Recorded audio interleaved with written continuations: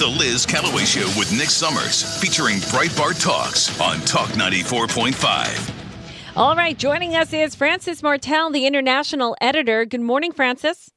Good morning. Thanks so much for having me on the show. Well, I'm so glad to have you back, and I just want to get right to it because you brought to my attention what's going on in Sri Lanka, and I can't help but think that this is exactly what folks like Samantha Powers wants in our country. It wants this exact thing to happen in our country. Samantha Power has talked about how we are having fertilizer shortages and how this is great because it's going to hasten transitions, she says, to natural solutions like manure and composting, which could cause a real collapse in our agriculture. What do you see happening in Sri Lanka that could be really telling about, what we need to be concerned about? Well, they tried to do exactly this. So the government of Sri Lanka, which is a democratic socialist republic, it's, like what Bernie Sanders would want, essentially. They banned chemical fertilizers in an attempt to be greener, more environmentally sound. And what ended up happening is the complete collapse of the domestic agriculture industry, which means they have to import all of their food. So this went okay for a little while. And essentially, the second that something went wrong in the global market, people ran out of food. So what happened was Russia invaded Ukraine, and that created tremendous destabilization in terms of grain supplies and other key crops. And Sri Lanka, being a poor country, not super geopolitically strategic, not economically influential, was last in line to buy anything. So there's no food in Sri Lanka. The medicine has run out. Fuel, there are like hours-long lines for gasoline where people have died waiting for gas. How is that possible? I don't understand that. How do you die waiting for gas? I must have died from other reasons. I mean, I don't understand. There were a couple of cases of heat stroke. Sri Lanka's really hot, so there were people sitting in their cars dying. Jeez. There were a few fights over the gas pump. Yeah. So, it's truly horrible. And that's kind of separate from the agriculture problem, but it's still the same root of what's happening is it's a socialist country where there's no private enterprise to come in and save anybody when the government inevitably messes up. And so every shortage is basically based on the fact that the government controls supply and the government is corrupt and inept. It is really disturbing, the video that I was watching on Breitbart.com on the article. The people are starting to revolt because you mentioned the supply shortages such as the synthetic fertilizer being canceled because of environmentalists and the canceled surgeries, the supply chain shortages, like you said, people dying waiting for gas. They started revolting and burning down the homes of the people in charge. In fact, there was one incident I was reading in the article that a parliament member shot and killed a protester, and then he killed himself. I mean, it's like it's complete and utter chaos. What is the government doing at this point? The president is tweeting about how racism is bad. I wish I could give you something like, wow. It sounds like a joke. It is not. President Rajapaksa is just on Twitter. The government put out orders to shoot any protesters on site. Wow. So there's no plan here for addressing the actual problem. And the big thing here is that these protests have been going on for at least 2 months. This isn't a new problem.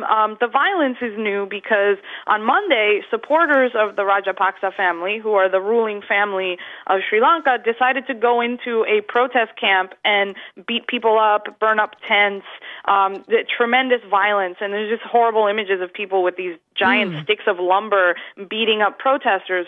So the pro-government people started the violence. But it's been over a month of just devastating economic situation, a lot of peaceful protesting, and the government did nothing. And the government continues to do basically nothing except antagonize and injure protesters.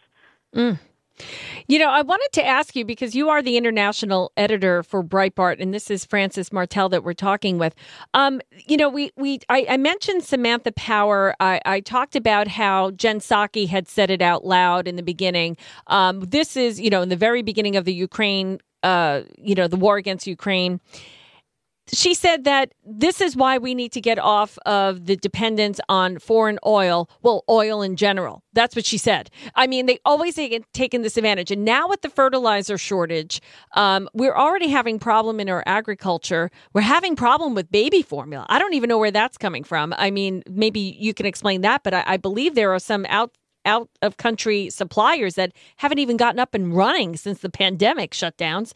And that's why there's a shortage. And then we had the recall on the baby formula. And we know that China has had their hand in poisoning, putting rat poison in baby formula in the past. I mean, what can you kind of pull all these things together and how at risk are we here for an agricultural collapse, food shortage? Our president even said we should be expecting food shortages. Sure. I mean, I can speak to the baby formula a little bit more as a mom than as an international editor, but the recalls really did it. You know, my baby used Similac, and they recalled it based on they found some bacteria in one of the factories. They didn't actually find it in any of the formula. And I think the issue here is that there's no real plan to have, you know, major competition and have companies that are redundant. So, you know, if one company, if Similac fails, which is a giant, you basically have, you know, Enfamil and then everybody else that's a tiny company.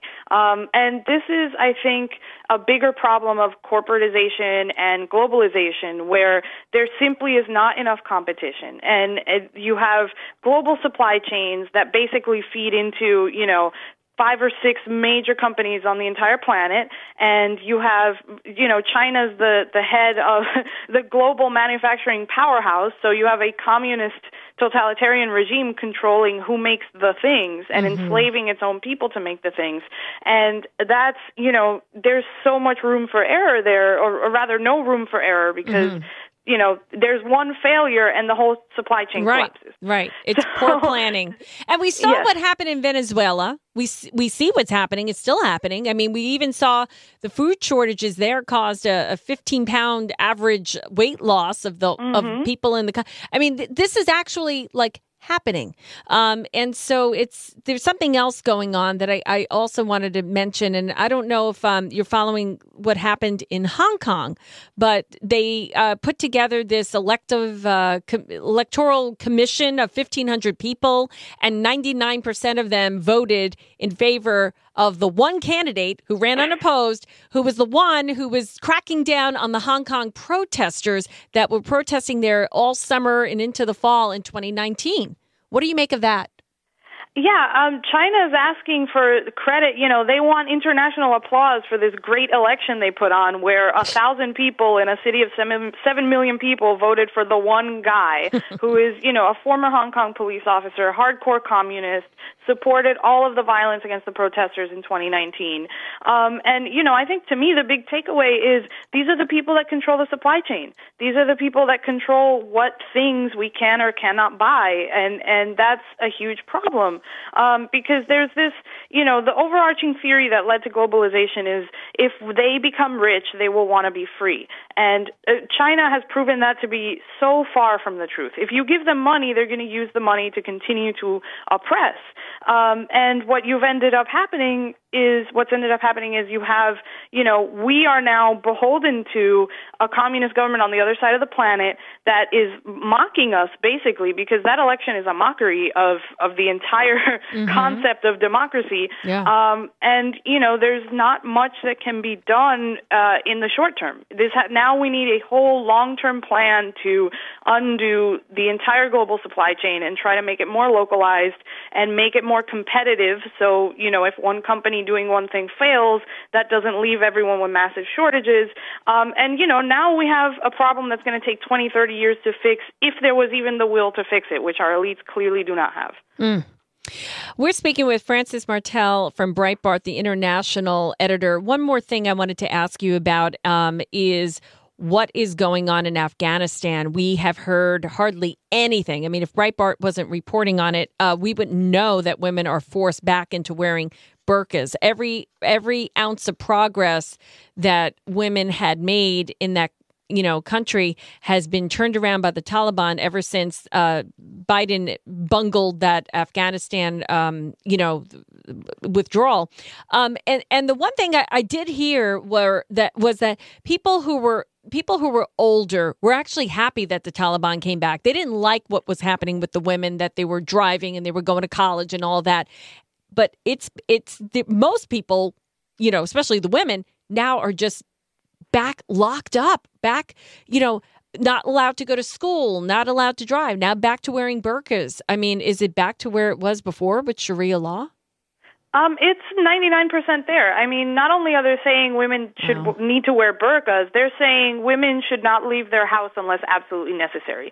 And if women do leave the house and if they don't wear the burqa, Sharia prescribes that their male guardian, whether that be the father or the husband, they get punished. They get sent to jail because women aren't even persons enough to be criminals. So it's a horrible situation. I like to remind people, Biden tried to turn it into a political victory that he actually extended the Afghanistan war, and that's why the Taliban is in charge now. The Taliban cut a deal with the Trump administration where we would have left Afghanistan in May, and they would have simply found a way to find a role within the government that was there. Biden broke that deal, extended the war into August, and the Taliban said, well, if there's no deal, we're just going to invade and take over. And the government that we were propping up with our money, our taxpayers' money, immediately fled. It was almost bloodless. The Taliban showed up to the city limits of Kabul, and President Ghani got into a helicopter and left. No one fought. So it's just a tremendous defeat, and to look back and see how the White House tried to spin this as some sort of win, that Biden ended the war, when not only did he extend it, he gave the Taliban a victory that was not there when Trump was there. So it's a huge tragedy, and to their credit, the Afghan women are protesting. They're out in the street. They lost their fear. So that's the only grain of good news I've got. But it's a really tragic situation. It is so tragic, and of course there are once again videos of infidels being burned alive, beheaded, tortured in the streets as a terrorist tactic to keep everybody in line. And we see what's happening in Ukraine, and people, were saying, oh, well, the Afghans just turned their backs and ran. They dropped their weapons and surrendered. And do you remember all of that? That they were telling us, and people were saying, hey, why aren't they fighting? But I just think, I don't know. I think they weren't coming from a place of real freedom, and maybe they didn't have people say they didn't have the support of the U.S. Marines in the air to support them, because that's how they were trained to fight. And then we just left. We left them. Yeah, and the government, by the way, didn't fight because the government didn't feed them. The Afghan soldiers didn't have food. We were giving the government millions upon millions of dollars for that army. And the former minister of finance, I believe, who fled the country, said, hey, the Ghani and the people at the top of the food chain are just stealing that money, and the soldiers are getting nothing. They don't even get fed. So I don't think you can blame the, rank and file Afghan soldier for what happened. I certainly wouldn't fight to defend that government. But it really is just the sheer corruption at the top, coupled with the incompetence of the people who were giving the money to the corrupt people at the top. Well, we heard that they were trying to stuff as much money as possible into the helicopter while they were fleeing and leaving their people and their army behind. Frances, Martel, anything else you wanted to add? Any new articles breaking on Breitbart?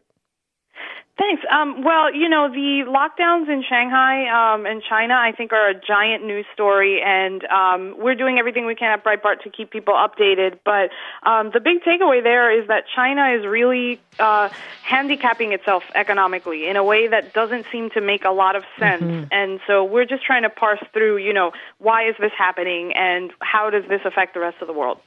Yeah, exactly. And it is impacting the rest of the world, especially Shanghai, as I hear it. And they're doing it to Beijing as well.